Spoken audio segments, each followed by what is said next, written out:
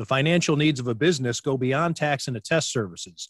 That's why CTBK goes beyond accounting services and offers outsourced solutions through their affiliation with CFO Solutions Plus.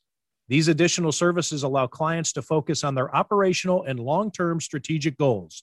Trust CTBK's outsourced solutions to provide cost-effective, value-added financial services tailored to your company's needs.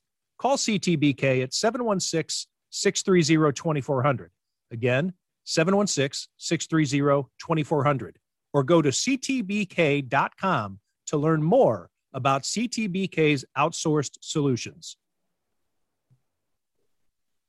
Welcome to another edition of Tim Graham and Friends, brought to you by CTBK, CPAs and Business Consultants. This is the Friday before the Bills season opener against the Pittsburgh Steelers in Orchard Park on Sunday. We'll talk a little bit later on with Joel Stanishevsky from a betting standpoint on that game. And he'll probably have some other suggestions on what to bet on this weekend. And as we've said many, many times on this show, you can make money with Joel's picks. And we're going to actually track them this year to make sure we can put a monetary figure on it this time. Not just the record, but we're going to take bets. And so that way we can say at different points, had you been betting X, you would have made Y by now. But before we get to Joel Stanishevsky, and of course I'm here with Matthew Fairburn of The Athletic and also Jonah Bronstein of the New Bronstein Times. Matthew, is this your last time on the show? Do we know that? I mean, as a full-fledged F, explain to the people who maybe haven't seen on social media what is going on with you. Yeah. If you would, please. Yeah. So I accepted a job a week ago today, almost around this time, to cover the Patriots for The Athletic. And so I'll be moving to New England at some point permanently, probably in the next month or two.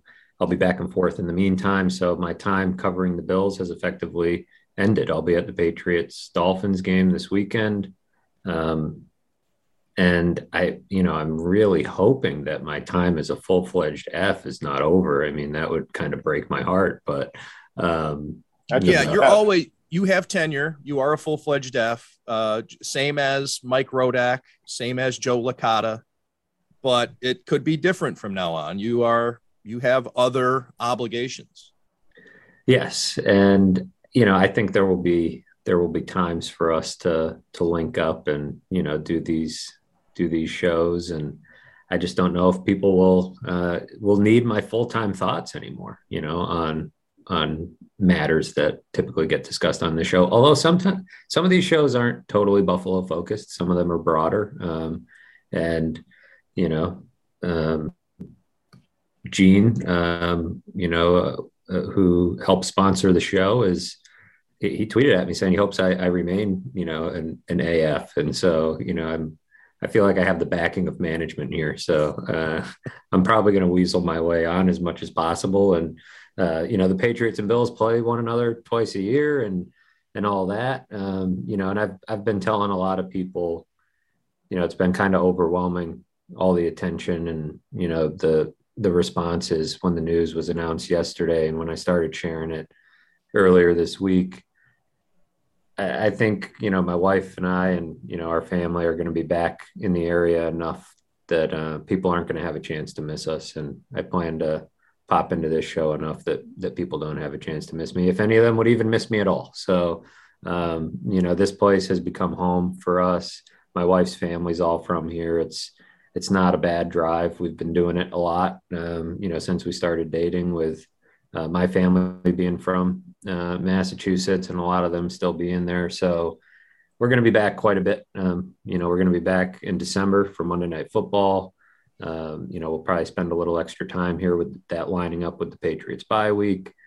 I got some parental leave to use and my wife can work remotely. So, I imagine there'll be quite a bit of time spent in Western New York. It's crazy to think how much this place a lot of people are like, oh, you must be excited to go home. And yeah, there's an element of that, but feels like I'm leaving home in a lot of ways. And definitely wouldn't have thought that when I came here as a 22-year-old, fresh out of school, kind of just getting my feet wet. But it's a pretty special place, and it's going to be surprisingly hard to leave.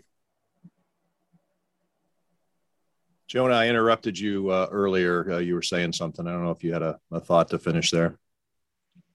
My thought was that not only is he an F of the show, but he's an MF of the show. The MF. That's true.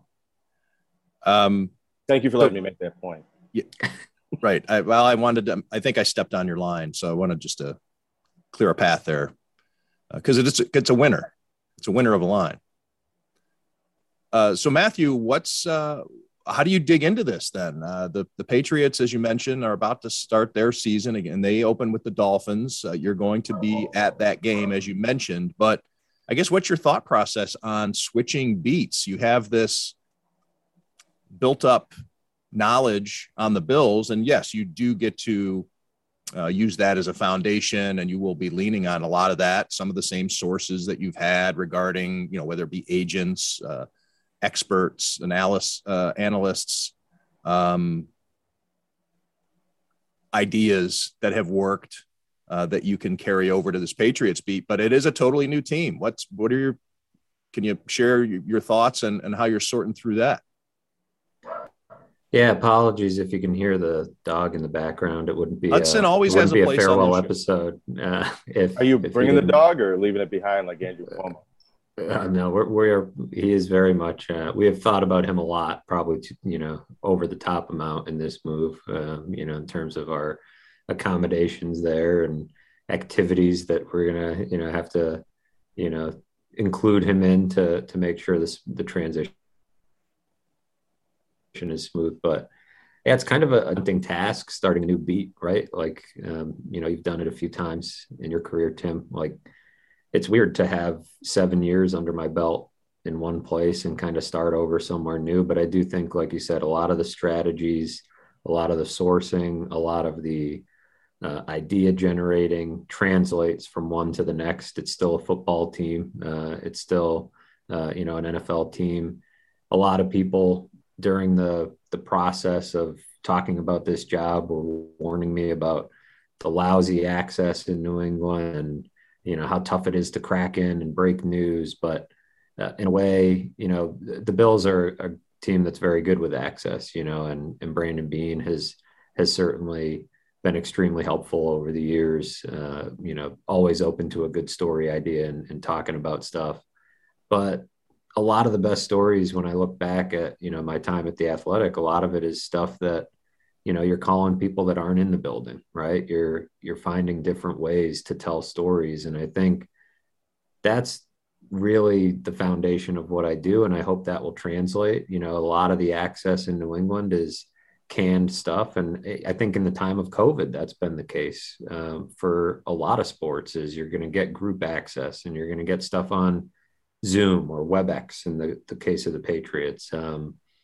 So it's like, how do you break away from that? And, like you said, there's, agents and various sources, and, the telephone's a powerful thing. You get up and call people that you haven't even met and, that want to tell a story. And, there's creative ways into every angle. And I think this era of Patriots football in particular is going to be pretty fascinating. They've got a young quarterback. I've got plenty of experience, with that, and all the story angles that kind of spring from having a young quarterback developing, but also just this era of Bill Belichick's career, how long it will go, what happens afterwards.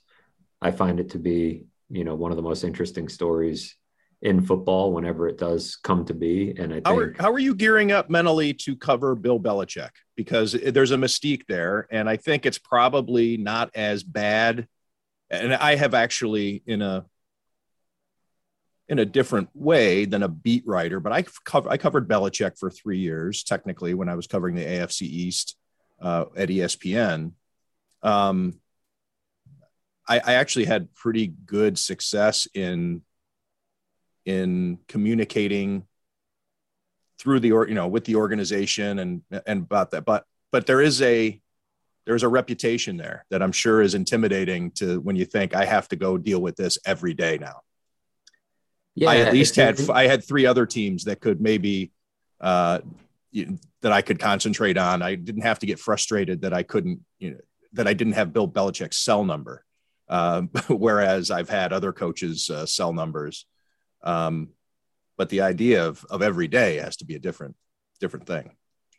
Yeah, it's an interesting dynamic, I think, because I think probably the most like direct impact it will have is just, and not that I don't think I was not this way with Sean McDermott or Brian Dable or other coaches, that I've dealt with, but it's clear that the right type of question can get answer out of Bill Belichick. And I feel like that will be a puzzle every day to figure out how to ask questions, what types of questions to ask. He's not as dry and as uninformative as, people make him out to be. You just kind of have to, like you said, communicate with him in the right way and kind of, find the right in and the right, topic to get him going. And you can't lean on, and, it's not really my strategy or style anyways, to lean on whatever the coach says in a press conference or whatever players say in press conferences as the crux of your coverage anyways. But certainly the dynamic, the back and forth is going to be important to, extracting information and, talking to people around the team and stuff like that. So yeah, there's a certain mystique to it, but as I explained, it's another dynamic that people warned me about with the team is, it's a completely different beast dealing with Belichick. I didn't have the warmest, fuzziest relationship with Sean McDermott, over the last few years. So, and he's not super informative in press conference settings either. So I think that was a little bit of training for how to work around it. Obviously, there won't be a Brandon Beane in New England. Some guy won the Horrigan Award. He's about as good with the media as you can be. But I don't know. I found a lot of joy over the last few years telling stories. I had an old college professor tell me, I was working on a profile of Gary Pinkel. I had been assigned before they played Toledo. And, I asked, that's where Gary Pinkel used to work. Old Mizzou coach, came from Toledo, worked there with Nick Saban. They were hosting Toledo, and it was like, this was going to be our preview section story. And, I asked the Mizzou SID, you think, I could get Gary, one-on-one for a while to talk about this. And he's like, well, he only talks about the next opponent. And, my deadline was, earlier than that. So it was like, well, my editor was just like, who cares? Gary Pinkel's not that interesting. He doesn't say anything. Like, go talk to some other people about Gary Pinkel. And, I had fun with stories like that where, somebody won't talk to everybody around that person or as many people around that person as you can, and try to tell stories that way, find interesting angles, interesting things like that. So it'll be an interesting dynamic with Belichick, but I also think the way we do things at The Athletic makes it so that I don't need to fret too much about the day-to-day interactions with Bill Belichick as much as I do finding interesting stories and teaching people stuff about their team. Did you happen to talk to Gary Pinkel's cousins that live in Buffalo? I didn't know that was a connection of his. I had fun with that Toledo story with Gary, on Gary Pinkel. Gary was an interesting fellow. Quite the ball coach for the Tigers over the years, but he became a lot more, open to talking and, saying interesting things once he retired. Well, it's a big sports weekend. Obviously it's, wait, let me not transition to my next segment yet, because that was, we were talking about your departure, and then we started having a journalism discussion, and it no longer felt like we were talking about your departure. So let me go back and with some thoughts. So number one is somebody with familiarity on that beat, and having worked with a lot of the people on that beat, I know that you're going to go out there and do awesome work, and you are going to be missed here quite a bit. And that obviously, yes, we do still have this connection, and you'll be on the podcast and we'll see each other. And, when I'm out there and you're out here and all that good stuff, but you will be missed in the daily coverage, the day-to-day, constant presence. And I think sometimes writers can get taken for granted when they've been so good for so long that, I think people probably got a little too used to the fact that Matthew Fairburn was always going to have something good online that day. And now that that's going away, people are really going to notice and miss it. And, but I'm also thrilled you're not leaving the company. So at least we get to still be teammates. But we'll save a more emotional or teary goodbye for some other time, because you will be going back and forth for the next month, which I'm sure is going to be thrilling. Oh yeah, lots of time I'm going to have to get used to not calling it the 90 and calling it the Pike, but it's kind of both. The Thruway, boring drive, quick drive, but a boring drive. Not my favorite. But anyway, we're going to miss you. I know it's not, you're going to be back on the show, but I know that obligations and scheduling and all that type of stuff, it just won't be as easy to make it as a regular. So you got a lot on your plate, and I know you'll, as the kids say, crush it. That's what I'm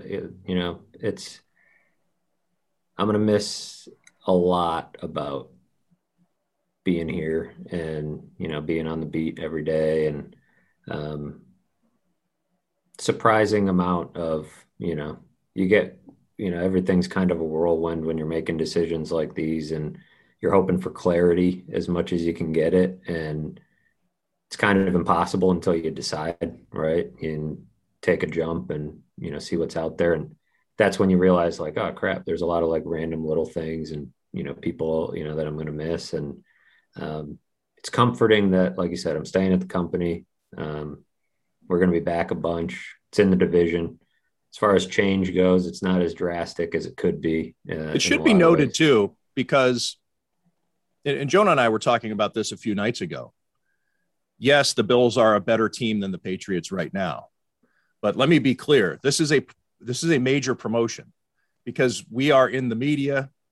Boston is a huge media market. Yes, the Patriots might not even make the playoffs this year. And while the Bills are a Super Bowl contender, yes, Matthew might be missing out on a chance to cover a Super Bowl team, all that stuff. However, this is a promotion, and it speaks to what the Athletic thinks of Matthew's work, that there is an opening on the Patriots beat, and they wanted Matthew they're moving Matthew physically, financially, the whole thing, to one of the 3 or 4 premier beats in the entire NFL. Yeah, I think, I'm kind of glad you brought it up, because there was a lot of, like I said, a lot of attention yesterday, a lot of reaction, most of which I'm just like, I'm not comfortable with. I think anybody who has gotten to know me over the years, just kind of not my deal. Like, it was kind of overwhelming. A lot of, really nice things that people said. A lot of the Boston folks already in my mentions, ready to mix it up, which is fine. I'm going to have to develop some of that Tim Graham wit on the comebackers. Yeah. And no, don't do that. I think you can get away with it in Buffalo. I don't know if you can get away with it there. Yeah, you probably can. Tom Curran does it. I think. Yeah, you got to be able to, you're right, push back once in a while and show them that you're not going to be a pushover. But yeah, it's weird, because when I started this, it seemed like there was a career ladder, right? And the idea of certain jobs or whatever, and so much has just got shuffled up. And you and I talk about this a lot, about certain opportunities have popped up over the years, and you never know what the right thing to do is. And sure, I'll still be on a beat. Of course, there's people out there, I don't think many listeners of this show, but people out there that are like, oh man, I thought you were a thought you were a Bills fan or a Buffalo guy, and like you're going to the right, like what are you doing? And I mean, that's not how the job works, right? Like,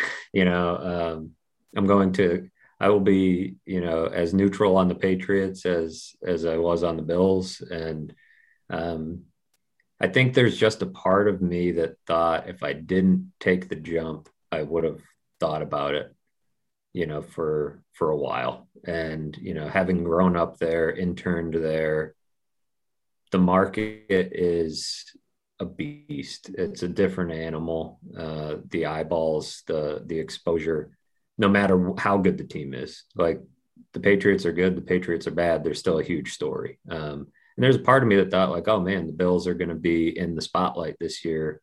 And I've got all this sourcing and I've, built up a lot of these relationships. This could be also an opportunity. It was not an easy decision by any means. It just felt like the type of chance that doesn't come around a lot to kind of bet on yourself and see how you can hack it in the big market. And, I think it's a huge credit to Bills fans and, the readership here and everything that I even got this chance, because I took a chance on a 6-month part-time non-permanent job when I came out of college. And the response from Bills fans was strong enough that I got hired permanently. The Athletic noticed me, and now they're, trusting me on a really important beat. So it's, I just can't say enough about like what the last 7 years have done for my career, what working with you and all the talks the three of us have had on and off this podcast. Like I've just learned a lot, and I feel a lot more ready for this than I would have, 4 or 5 years ago. So we'll see what happens. It's going to be an interesting move. It's going to be a tough transition, probably more so personally than professionally, but it will be, that's some of the things that were rattling around in my head as far as like the professional opportunity was just like, that is, as far as sports markets go, I don't know, it's got to be top 3, top 4. It's up there. And, I think the challenge and the opportunity was pretty exciting. Yeah, I don't blame you one bit. I can't be upset about it other than that I'm going to miss working with you, but it's one of those jobs you got to go after when it comes up. Especially at this stage, you don't have kids in school yet and all that stuff, all those things that cement where you are. That was a big thing too. It's like our son is 2 months old. Moving with a 2-month-old, not an exciting proposition, but we kind of figured if we're going to take a chance, this is when we're going to take a chance. And, we kind of have that 4 to 5 year window to figure out where we want, to put our boy in school and, where we want to be permanent home. But it's been here or there for us. What was that? You are bringing the baby with you? That's the plan so far. Yeah, the baby and the dog are coming with. It'd be a lot smoother of a move without a baby and a dog, but it's we're pot committed there. So it gives. We always thought, after wandering eyes at different jobs and things like that it was like we're going to end up in Buffalo or New England just because of family and friends in both areas. And it was like, well, if we want clarity, the only way to do it is to go and to try it and to see what it's like and try out the job. And best case scenario is it's a long, fruitful, good place for us to live. But I think as probably a lot of people know, a lot of people listening to this podcast, it's like you included. I mean, Buffalo has a way of keeping its claws in people. So, we'll be back a lot, and, it'll always feel like home here.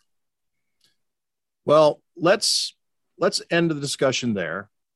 We're going to talk to Joel Stanishevsky about betting on Steelers at Bills on Sunday. And then we'll come back after Joel and we'll wrap things up. I want to talk about UB playing at Nebraska, some stadium discussion that Jonah proposed that I think is interesting. And in a couple other odds and ends. But Matthew, again, thank you for being such a great F. You are a permanent F, and I'm grateful for the friendship and the team work, and I'm looking forward to seeing what happens next. Much love.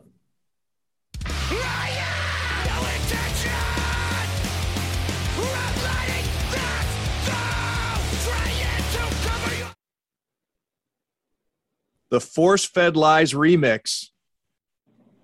That means only one thing. Joel Stanishevsky is on the line from Vegas to talk to us about Sunday's season opener, Steelers at Bills in Orchard Park.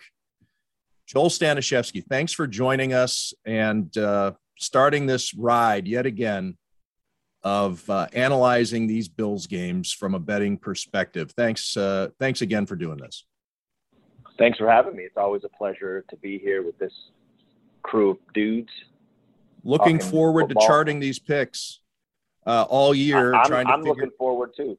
Yeah, we're looking, and we'll quantify how much money Joel Stanishevsky can make for you. This is not a paid service. He is not here to tout. He does not have a 1-900 number or a website. The guy's not even on Twitter.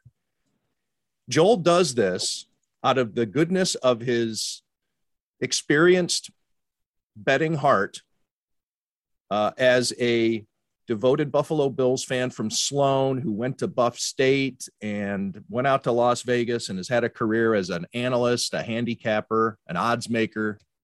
And here we are, 2021 about to start. Joel, I'll set the stage for you by giving out the numbers. The Bills are 6.5-point favorites over the Steelers. The total 48.5. It opened Bills 5.5. So obviously the public likes Buffalo in this game quite a bit, but the total has actually gone down. Before we get into the spread, why do you think the total has gone down? Because you have a high flying team, and the Steelers, even if you think Ben Roethlisberger's shot, to have it go down 2.5 points is interesting to me. Yeah, I would be leery of the opening number. A lot of times books, so when you look at a third-party site like Vegas Insider or anything that's going to give you those numbers, the second anyone puts a number up, that's what the opening number is. So there's times where they can put a number up and then they can put it on, turn it on so that it shows up, and then they want to wait and see where the offshore numbers settle, where the other books come in, and then open it up. So if it says 51, I mean, that's kind of what you have to go with when you're looking at opening numbers. But that seems really high. So from what I've seen, the numbers of bets that are coming in are more on the over. So I would assume it was just the number settling, not necessarily that they put that up and that was the starting number where they were taking bets on. Gotcha. Okay, so what do you think about this Bills game? At 6.5 right now, Steelers coming in to Highmark Stadium, some question marks after the way things ended for them, losing the last, I think, 5 out of 6 after going deep into the season undefeated. What's your sense on this number 6.5?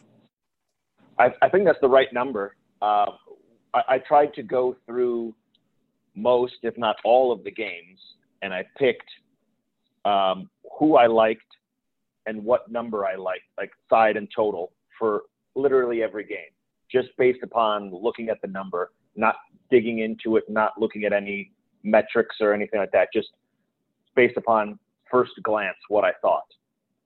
And this particular game, I thought the number was right at 6.5. I thought the total was close at 48.5, which is where it's been pretty much hanging out for a while now. And my first thought when I saw it was Bills and under. And I mentioned that last week, even though we weren't talking about week one, we were talking about futures and whatnot. But I did mention Bills, and I think I might have even said under. And I still feel that same way after going and doing some research and some kind of looking through, last couple of games. I know, as I've mentioned in the past, betting week one is difficult. You can base it upon, you have a little bit more information this year than you did last week with training camps and preseasons and actually rookies and second year players now getting a full camp, full off season. So I think you have a little bit more information this year than you did last year, but starting off trying to pick games before you see the health of Ben Roethlisberger or Carson Wentz. When you see, these players that have been injured, even Dak Prescott yesterday.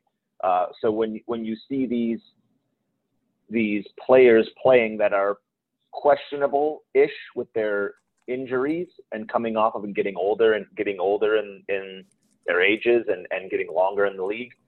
Emmanuel Sanders, that's another one. Like, if you think he's our number 2 receiver, you're not necessarily sure how much he's going to play or if he's going to play at all. So you kind of got to take that into account. Now, granted, a receiver, with the exception of like Calvin Johnson, doesn't affect the spread, but it could affect how you view the team performing without that player. What information have you been looking at in this game that gets you to take the Bills to go ahead and give Pittsburgh 6.5 points and the under? So looking at last couple of games, last 7 games, Pittsburgh was 2-5 against the spread.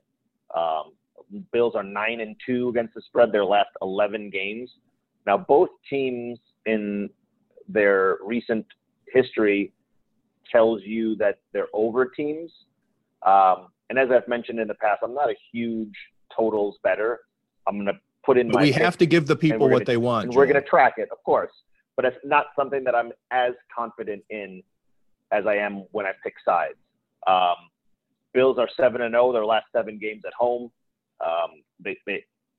I just feel that Pittsburgh is on the back end of being a dominant team, and the Bills are on the upswing of being a dominant team at home. Home opener, full crowd. It's going to be insane there.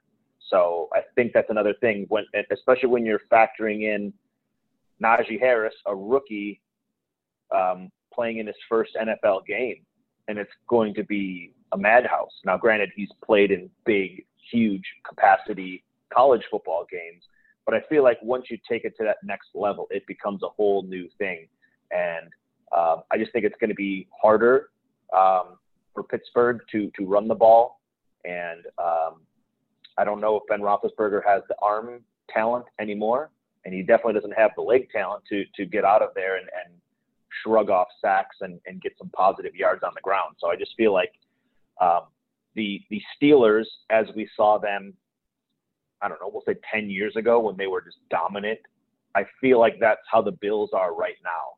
And the Steelers just aren't as a complete a team as they were last year. And we saw what happened when the Bills and the Steelers played last year.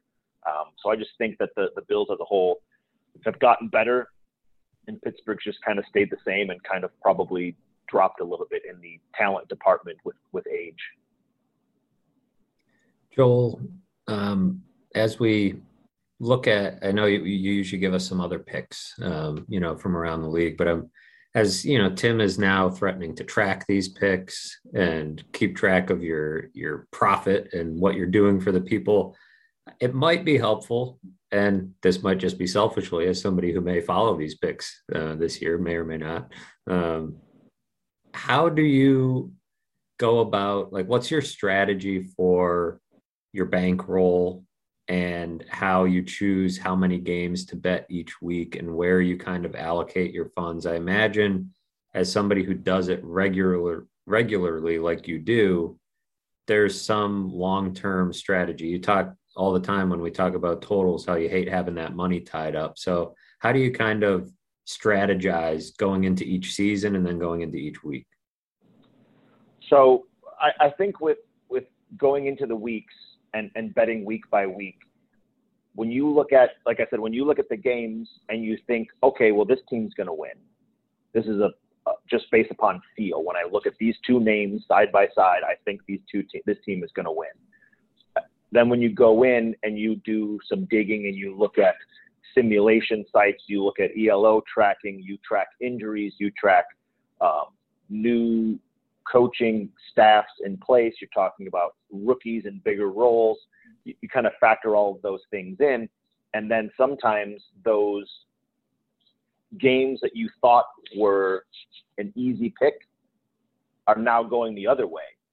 So I think that the best way to do it is if you pick and you go through and you pick your games and you look at what games you think are an advantage for you as the bettor, and you like 4 games, then you bet 4 games. If you like 7 games, then you bet 7 games. Because if you pick 7 games in your head, but then you're like, well, I only max out at 4 bets, and those are the 4 you play, and you go 2 and 2, but the other 3 also win, then you're going to be mad at yourself because you should have played them all. And then the next week, you're going to be chasing that money, and you're going to like 4 games, but you're going to think, you know what, let me throw 3 more in there to try to get that money back that I lost last week. And that's just a really bad habit to get into, where you're chasing money. So I think the main thing is set your bankroll, whether that's season-long bankroll or a weekly bankroll or monthly, however you want to bet it. Bet in the same increments that you always want to bet in, $100, $200, $12, whatever that is. Bet that and be consistent. Consistency is the key here. When you're trying to find what you think is an advantage, you're getting the best of a number, you bet it, you bet your same amount per game, and then you just kind of let it ride. And don't look at it from a day-to-day or a week-to-week, or I lost these early games, I'm going to double down on these late games. I've lost these games, I'm going to bet more on Monday night. You know, from working in sports books, I've had owners and directors that are screaming because we lost $1 million on a game. They're just going berserk. And they're not looking at big picture. Even these are the owners of these companies, and they're going berserk because we lost a bunch of money on a Sunday night game. But we're saying, yeah, we lost $1 million on this game, and that's unfortunate. But we also won $7 million earlier today. So don't worry about one game. Don't worry about 1 week. You're talking, look at it big picture, monthly, season long, and just be consistent. And consistency will keep you afloat. Every now and then, set you free. No, I'm sorry, Matthew. I stepped on you there. What was that? Consistency will set you free, and it's nice to have. What Joel is preaching is responsible gambling, right? We like people to enjoy their vices responsibly on this show, so I appreciate him, underscoring that. Now, I might preach responsibility and being consistent, but I'm also not perfect. So I can recall just a couple of months ago betting like the Dodgers and for like $100, and they lost. And I was like, you lost like as a $2 favorite, and I invested $200 to win. So I'm like, you know what I'm going to do? Just to prove myself wrong, I'm going to bet $400 the next game. And guess what? They lost the next game. So by the third game, I'm investing like $1,200 to get back all the money that I lost. And I know you're not supposed to do this. I'm well aware, but I'm also like just a stubborn asshole. So I'm just like, no, I'm going to keep betting until I get all my money back. And then, of course, eventually you're going to win if you have enough bankroll. So finally it hits, and I was like, all right, fine. Now I'm going to take a break and just not bet any games, for a couple of months. And I did just sprinkled a couple in here and there. There's a UFC fighter who's from Las Vegas, and I see him around a lot. He's friends with some of my friends. He just fought this past weekend. Won as a plus $1.45 favorite, so that was a nice little cash there. So just, and again, still being consistent. So as I said, there's a UFC fighter that I'm acquaintances of, friend of a friend, $1.45 favorite. Saw him looking totally jacked, more than I'd seen him before, as a $1.45 favorite, and I thought, I could bet a lot here and try to really start my football season off strong. But I also knew consistency is key. Don't get crazy. Don't go on some $500 bet when you're a $100 bettor. If it hits, great, that's awesome. But if it doesn't, now you're just chasing. And so, don't want to chase. Scared money is losing money, so don't do that. I like Joel's strategy. He saw a UFC fighter looking totally jacked, so he went for it. As if, there's a lot of slobs walking around the UFC. I'm sure the guy he was going up against was slamming beers and, looking real soft. I don't know. And hey, like whatever works. 3 days after he won that fight, he came to see the end of everything playing a show. So I can't hate on him at all. You know, it was awesome. Where do you factor crowd noise at places like Kansas City, Seattle, New Orleans, Buffalo? But after last year, you kind of had to remove home field from, well, maybe it was a lighter consideration than in the past. And I know at most places it doesn't matter, but there are those handful of stadiums where home field really does factor in. So how do you look at that, Joel? What's your general thought heading into this season where, you know, the fans are going to be maybe a little more lubed up and crazy? Yeah, as we've mentioned in the past, traveling is a big thing. You know, going from West Coast to East Coast, traveling 2,500 miles versus 150 miles, huge difference.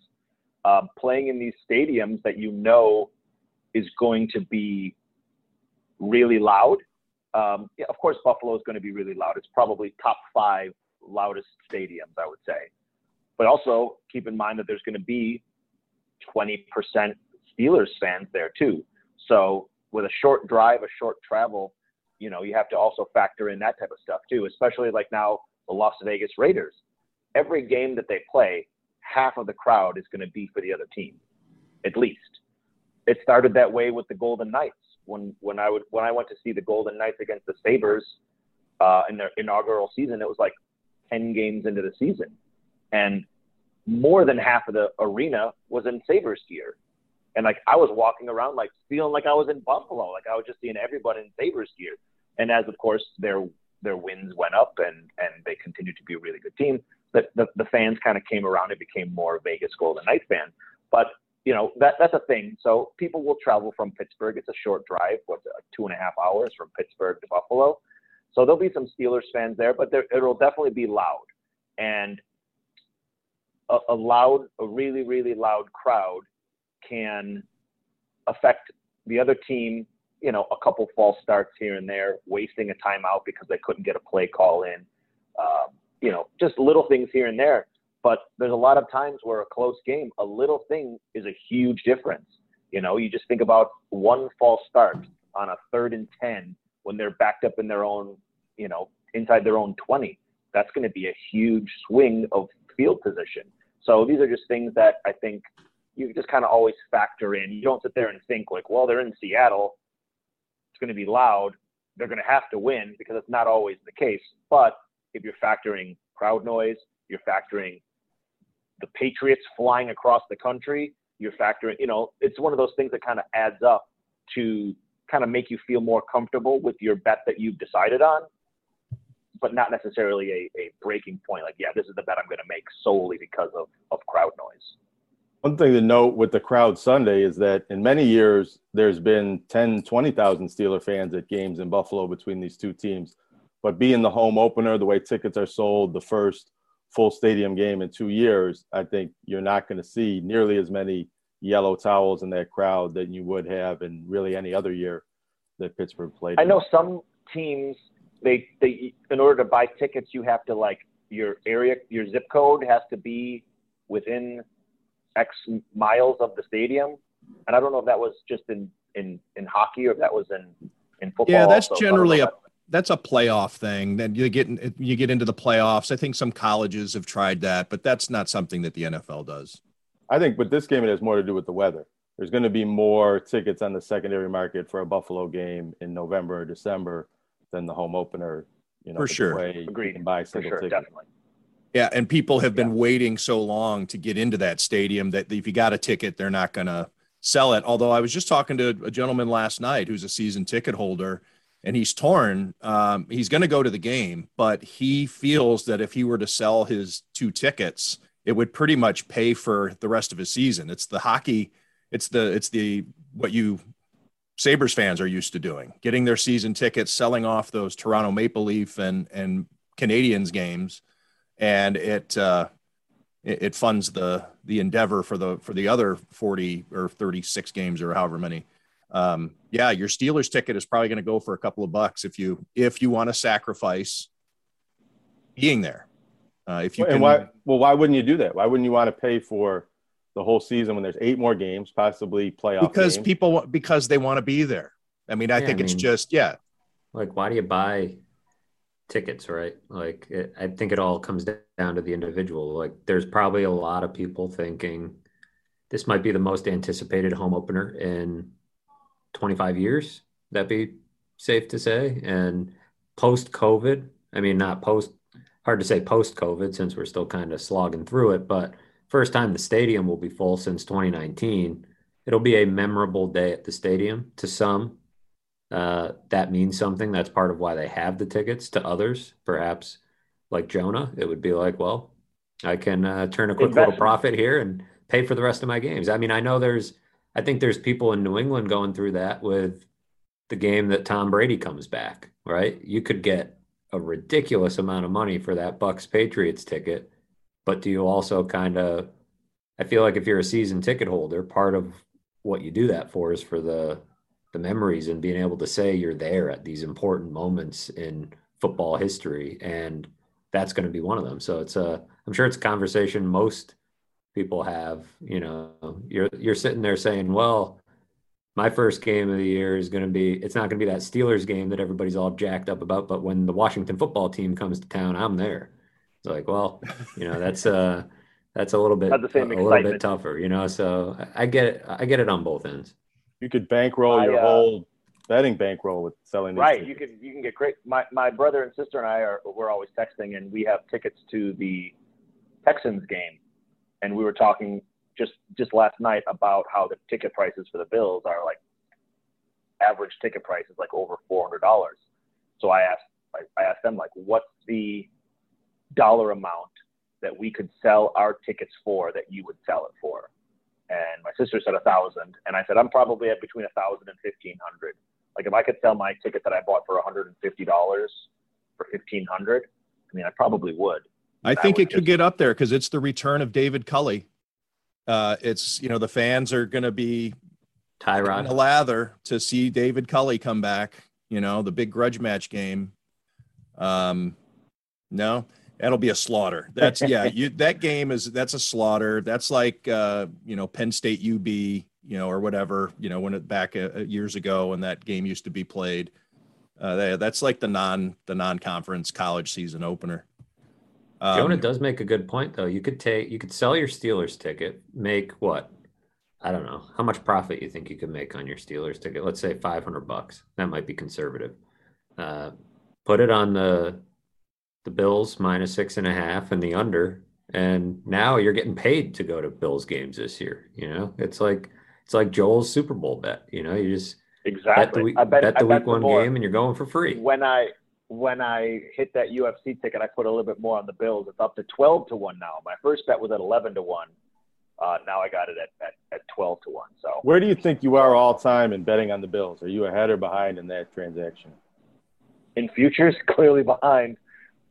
In games, I would say I'm probably ahead. Not by a lot because I don't bet them a lot, as we've talked about before. I don't want to lose money and heartbreak at the same time.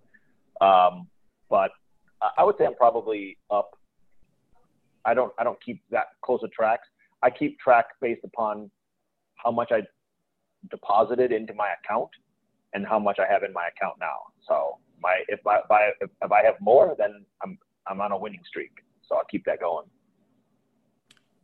What other games do you want to pick for us this weekend, Joel? I got actually a lot more. I wasn't expecting to have that many more, but I have it on my phone because I took a screenshot of the tickets before I clicked them. I like the New York, New Jersey Football Giants at I'm not perfectly prepared. You had all week, Joel. Sorry. I'm sorry. While you're looking that up, I'll squeeze in a little statistical. I don't know this company, but I received a press release yesterday regarding Bills Week 1 ticket prices. The average ticket price right now, just to get into they call it the get in price. So it's averaged on every seat, $203. But the average, I'm sorry, that's all season. But as it stands now, but the average price for the home opener is $274, 88% higher than the next priciest game against Washington football team, which is at $145. But last year season opener, or I'm sorry. Well, wait, that can't be right. I'm trying to think. What were there? There weren't any fans until. This is brought to you by Amherst Pizza and Ale House, by the way. Right. Tim's been hanging out at the Ale House too much. See now, yeah, I'm trying to squeeze it while Joel looks for his information. I'm reading this press release and I don't understand. I just needed a second. I didn't need you to. I'm sorry. Go ahead. I'm sorry, Joel. I'm ready for you now. You want the Giants? Giants +3. All right. Minnesota Vikings -3. Uh-huh. Lions +8. Colts +3. Titans -3. A lot of games. Jeepers. See this consistency though. I might go 1-4 in these games, but got to be consistent, because if I only pick one or two and then they all hit, then I'm going to be bummed. So I'm going to be consistent. I'm going to play every game. I'm going to give you every game that I like, and I'm going to play every game that I like. And we're going to 5 picks this week. I'm sorry, 6 picks this week, counting the Bills. So to recap, take the Bills, go ahead and give the Steelers 6.5 points, go under 48.5, then get a pen. Giants, you're taking 3 points. Vikings, you're giving 3 points. Lions, you're getting 8 points. Colts, you are getting 3 points. Tennessee, you are giving 3 points. So 6 picks right there. For betting, for quantitative purposes, we will be betting $100 on each game. And we will occasionally give updates to say that had you bet the $100 on Joel's picks, you would be up or hopefully not down, but it could happen. But it hasn't happened on this show. And however many years we've been doing this, Joel always has a nice winning percentage. And it's because he doesn't pick every game. I think that's kind of the key, right? He's picking the select games that he likes. And we are not charging you for these. This is all gratis. This is all one of the biggest F things that can be done on this show. Joel Stanishevsky, a great F to Western New York, giving you his expertise free of charge. Joel, thanks for this. Looking forward to moving forward and through the weeks and charting these, and grateful as always. Thanks. Talk to you all soon. Go Bills.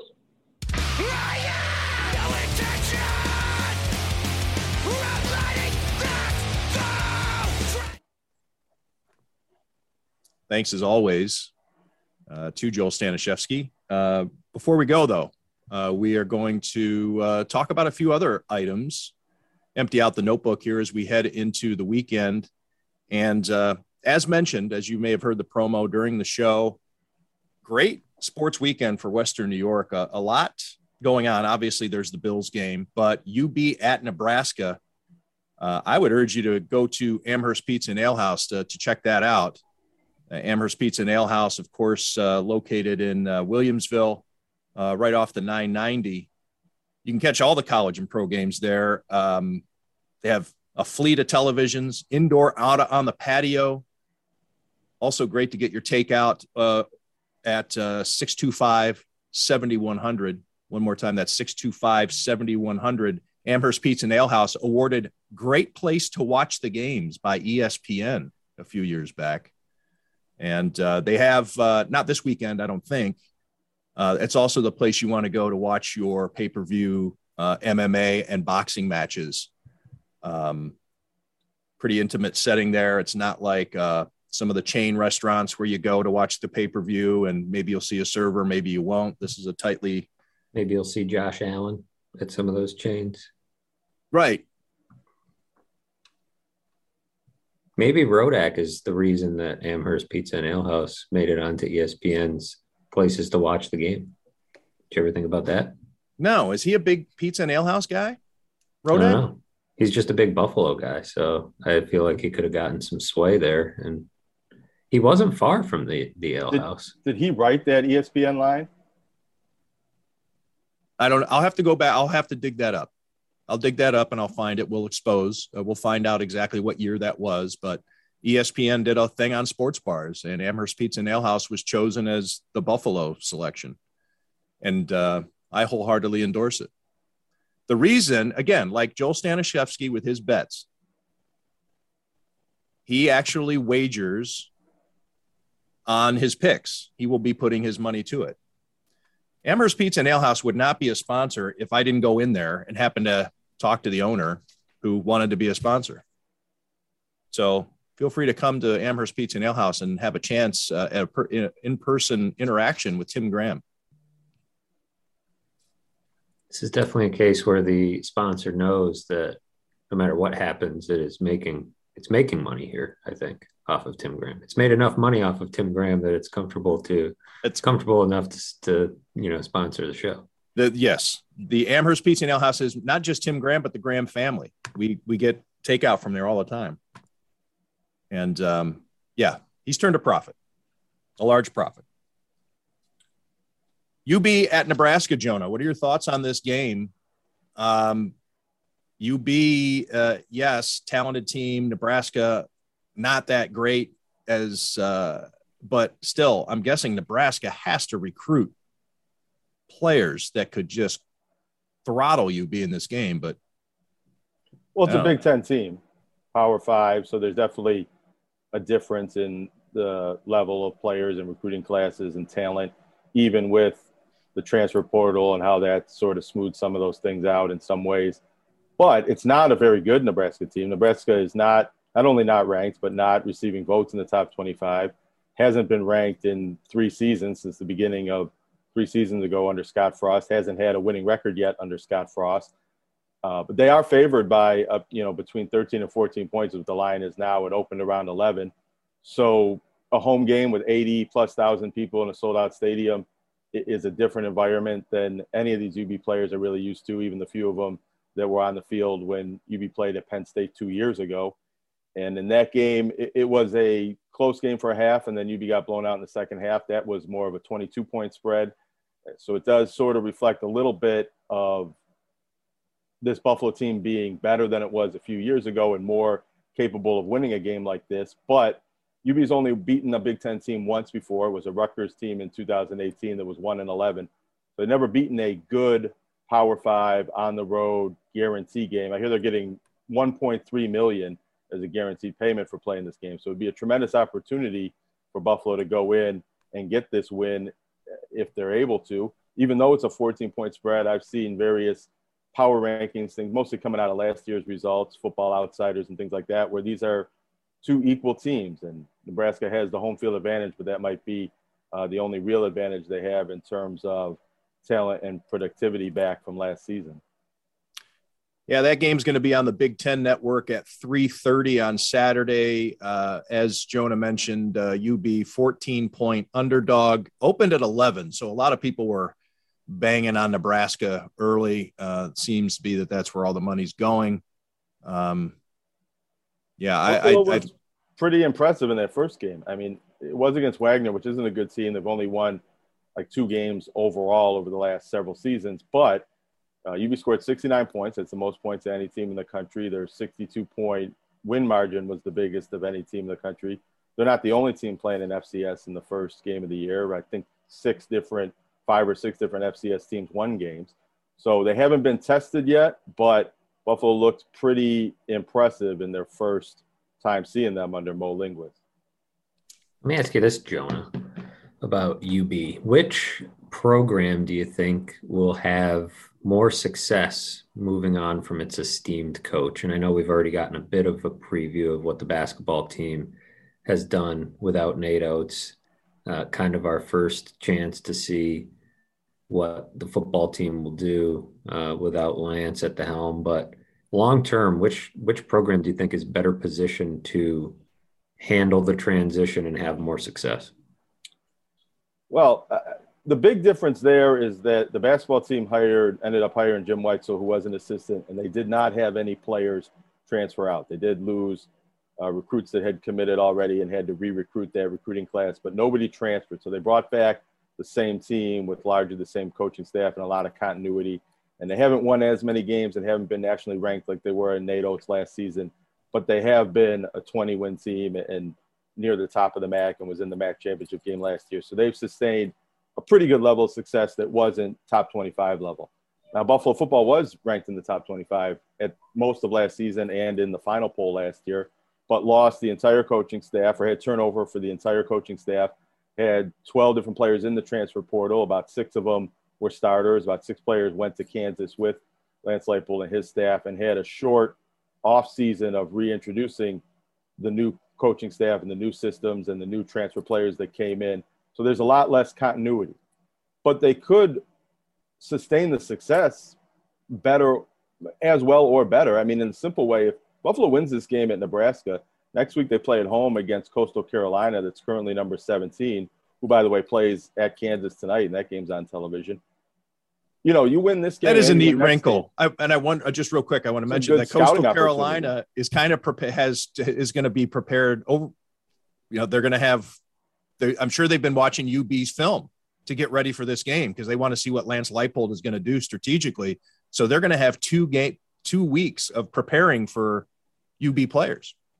Right, and it's a good scouting opportunity for Buffalo too to see how they play against a team where they're going to know a little bit about Lance Leipold and the players and how they run things, and seeing how that matchup plays out, and maybe even get insight from former Buffalo coaches who might come back with scouting reports and tips to help them prepare for next week's game. I don't know if that'll happen, but I think there's still some good relationships that could allow for that. But so Buffalo wins, if they were to win at Nebraska, and if they were to win at home against a ranked Coastal Carolina team, they might be ranked in the top 25 as soon as 2 weeks from now at 3-0 with those kind of wins. And if they're not, they'll be close. They'll be receiving votes and maybe taking Coastal Carolina's place as one of those group of 5 teams that's ranked. I don't know if they necessarily will pull that off, but the big impression I got from that first game, even factoring in the strength of the opponent being very poor, was this team looked as good as they were last year. They have most of the same players back, the confidence, their ability. They don't have too many young players out there. They don't have positional weaknesses that you would really point to as a problem so far right now. So I think you're really looking at a continuation of the success the team had last year, but with, you lose seniors every year, but with some transfers and some seniors going to the NFL. They have 3 players on NFL rosters that were on last year's team. So that's going to be a little bit of a hit in the talent. But to answer Matt's question, I think Mo Linguist and his staff has a tremendous opportunity to keep that momentum going and maybe even take it further. But I don't. If they do win a lot of games, I don't know if that staff will be here very long. So it's going to be a more continual cycle if they get even better, especially if they go to a higher level. Whereas with basketball, they might have more long-term stability and continuity, even if they're not ranked number 12 in the country again with this coaching staff. Jonah, I know that we also wanted to get to, you had some thoughts on high school sports here in Western New York, I guess across the state, because of all the different vaccination protocols and things. As things begin here, how do you think this is going to unfold as different mask mandates are happening? The schools, not necessarily around here, but around the country, schools are closing again, trying to recalibrate. Do you have any kind of insights as to what you think will happen in Western New York? Well, I don't really know what will happen. I have a lot of, I wouldn't call it fears, but maybe anxieties about what could happen. I thought about it a lot in the context of this show and the conversations we've had about Bills players being vaccinated and the few that are not. And the percentages, when you look at that, the NFL is up over 92, or I think it's up to 93% vaccinated. The Bills are somewhere in the 80s, and that's considered low for an NFL team. And Well, I'll just add an update there in my Q&A that I did with Brandon Bean that ran yesterday. He said they're now in the single digits of unvaccinated players. So they're over 90%, the Bills. So yeah, that's what he's saying. He's in the single digits. And he said, and the expression on his face, which can't really be captured in the Q&A, but he was like, his eyes bugged out, is like, we finally moved the needle. And it sounds to me as that maybe the shame that was heaped upon the team during the Isaiah McKenzie, Cole Beasley openly mocking being fined and that whole thing, maybe one more speech from the coach or somebody in the organization. It sounds like they at least took some steps in the right direction there. Sorry, I didn't want to interrupt, but I just wanted to give the update. No, that's good. I'm glad to have the actual numbers, because that's excellent, actually, especially we thought when they cut down the roster that might lower the number because it seemed more high-profile starters were unvaccinated than ended the bench guys. I do have a large practice squad too, and I assume that factors it. But it's also, they're not talking percentage. Brandon Bean said single digit, so that's a maximum of 9 unvaccinated players, which even if you count it on the 53 is still an 84% ish vaccination rate. If you count the practice squad, it's higher than that, so pretty good. But go ahead. All right. So what I mean is, even if you take that lowest number, let's say 81% was the number a week or two ago, and that was a lower number. That's still higher than the general population, the general adult population even. It's much higher than people in an NFL player's age group, below age 35. It's significantly higher than African-American and other minority peoples in that age group. So the NFL and the Bills have done a very good job of convincing players to get vaccinated that come from demographics or fall into demographics that are vaccine hesitant. And even though it's frustrating or there's a lot of hand wringing and we don't like when we see someone like Cole Beasley spreading vaccine misinformation, if the rest of the country was keeping pace with the NFL, we'd be in great shape. Now, I noticed as I went to a football game last week up in Wilson, and not to shame anybody in any particular town, but that's the game I went to. I didn't see anybody wearing masks. It was outdoors. There was no policy about whether you were vaccinated or not. You enter this way or leave that way, or really just no controls in that regard. And I don't think that's very common in any high school sports settings right now. You do have to wear masks indoors, which affects some sports, and other sports it does not. But if you look at vaccination rates among teenagers, even in New York, that's closer to 50%. It varies, I think, by area, but it's not anywhere near 70, 80% where we are with adults and things like that. But we also haven't had, policies in place where certain teams have to get tested before the games. You can't play unless everybody passes a test 72, 48 hours, whatever it is, before the game. Or the CDC did come out with some, I would say, soft recommendations that, recreation and youth sports should only be played or can only be safely played if everybody is vaccinated. And I don't think local and state jurisdictions are following that. And maybe they shouldn't. We had a year and a half really, where high school sports have really been disrupted.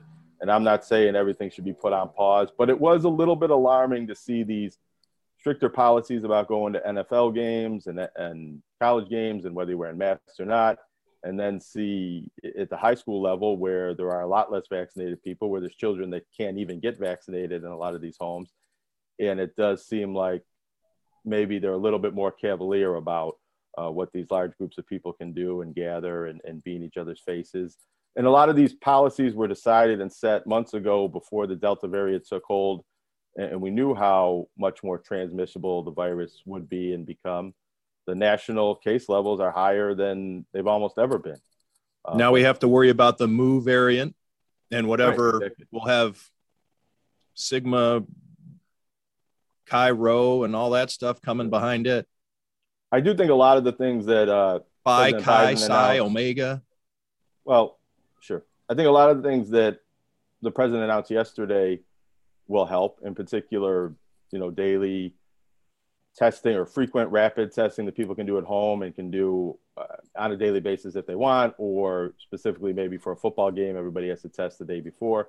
That would help in a lot of situations. And I think the more testing and even wearing masks becomes part of our culture for the next couple months, will control the virus along with more vaccinations. And maybe as we get into the winter, when everything does move indoors and it could be a more dangerous situation, will be in a better situation, hopefully at least locally. But I don't know. I wanted to talk to you guys. I guess I just monologued for 10 minutes about it.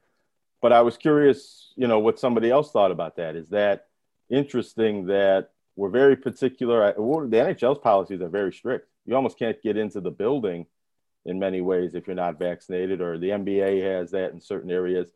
But now with younger people who are less vaccinated, less control and less worry about that. Well, my children were fully remote last year because they had to be at the beginning. But even when things opened back up and we had the ability to choose, they actually were doing so well that we let them pick, and they both decided they wanted to just keep doing it at home learning. So my kid's just going back to school for the first time this week. Wednesday was day one. I'm just saying that just as somebody that I haven't, from a sports standpoint, really given it a lot of thought. And I probably should be thinking about it more. My son just texted me that he's going to the Will North football game tonight. And, so you got a bunch of, it's not just the players out there. You have a lot of kids in the stands and running around. And, I know that when you show up at a high school football game at that age, your eyes aren't just entirely on the action. You're running around and at the concession stand, and your mouths are not just on the action. What's that? Well, that was maybe a off-color joke that I told, but what was it? What'd you say? By Amherst Pizza now. Right. Yeah. I missed what you said. You have to say it now. You have to repeat it. Well, what did you say? You said their eyes aren't always on the game, and I said their mouths aren't always on the game. But in a way, maybe that's what it is. You're yelling at the field. You're yelling in people's faces. You're turning. You're shouting. The cheerleaders face the crowd. And I'm not certain that that's a risky situation outdoors, but we are breathing on each other in ways that for the last 18 months, we didn't really want to do. Yeah, I think that there's probably part of the psychology is people are sick of having things been so different for so long that they just want to dive right back into it. And of course, that's what drives a lot of the political discussion these days too. But yeah, maybe we are letting our guards down a little too much because we feel like my family is all entirely vaccinated. I guess, is there some sort of attitude like that? Like we've done our part. What else can we do? I mean, meaning I obviously wear masks, social distance, not go to the game, stay at home, homeschool. Yeah, you can still keep doing all that, but there does come a point, I think, where you're just saying that we've done all we can do. We've gotten our vaccinations. We'll get our booster shots when those are available, and we're supposed to be taking those. And maybe there's not much else that you can do on an individual level. I think population-wise, we could treat high school sports and youth sports more like we are professional sports in large venues where even vaccinated, would you want to be in the stands for the Bills game on Sunday?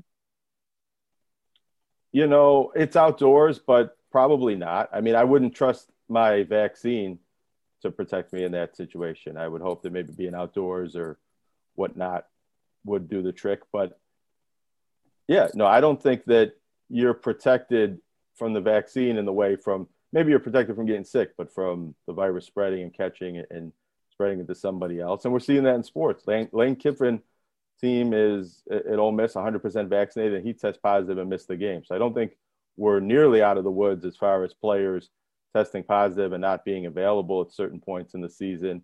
But my point was that I was less concerned about whether the Bills might have to play a game with fewer wide receivers than you would be about high school sports and high school activities just leading to greater community spread and being a bigger problem than, what happens on the field.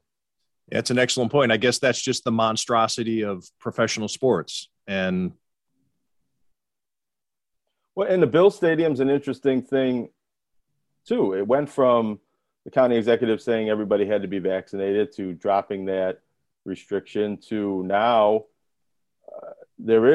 it is in the federal policy that large sporting venues should require vaccination or a negative test to have thousands of people gather together. So what will be the policy going forward? Maybe it's too difficult to change for this game, but will there be a stricter vaccine or negative test policy in the future? I would be surprised if the protocols don't get harsher for the media, for everybody.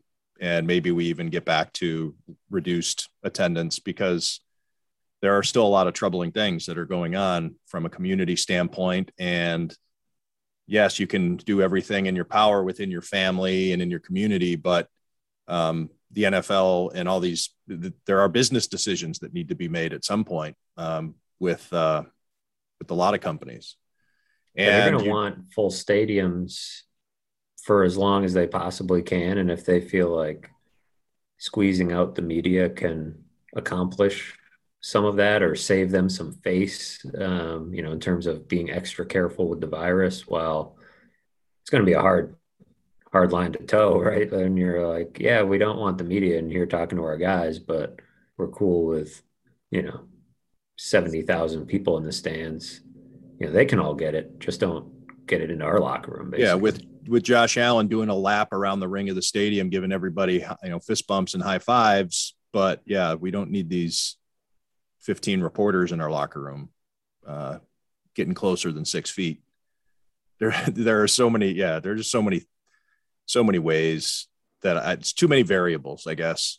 The NFLPA doesn't want us in the locker room is the line, that it's as much coming from them as anybody. And yet they certainly don't want to mandate the vaccine. So riddle me that. But we are allowed in interview rooms where the players generally don't wear masks. I think the media does have to wear masks, but that changes. Yeah, team employees don't have to. Media members do. I don't know. It feels like a moving target much more than last year, when one uniform set of rules for every player, for every staff member, for every person that crossed through the security gate at the stadium.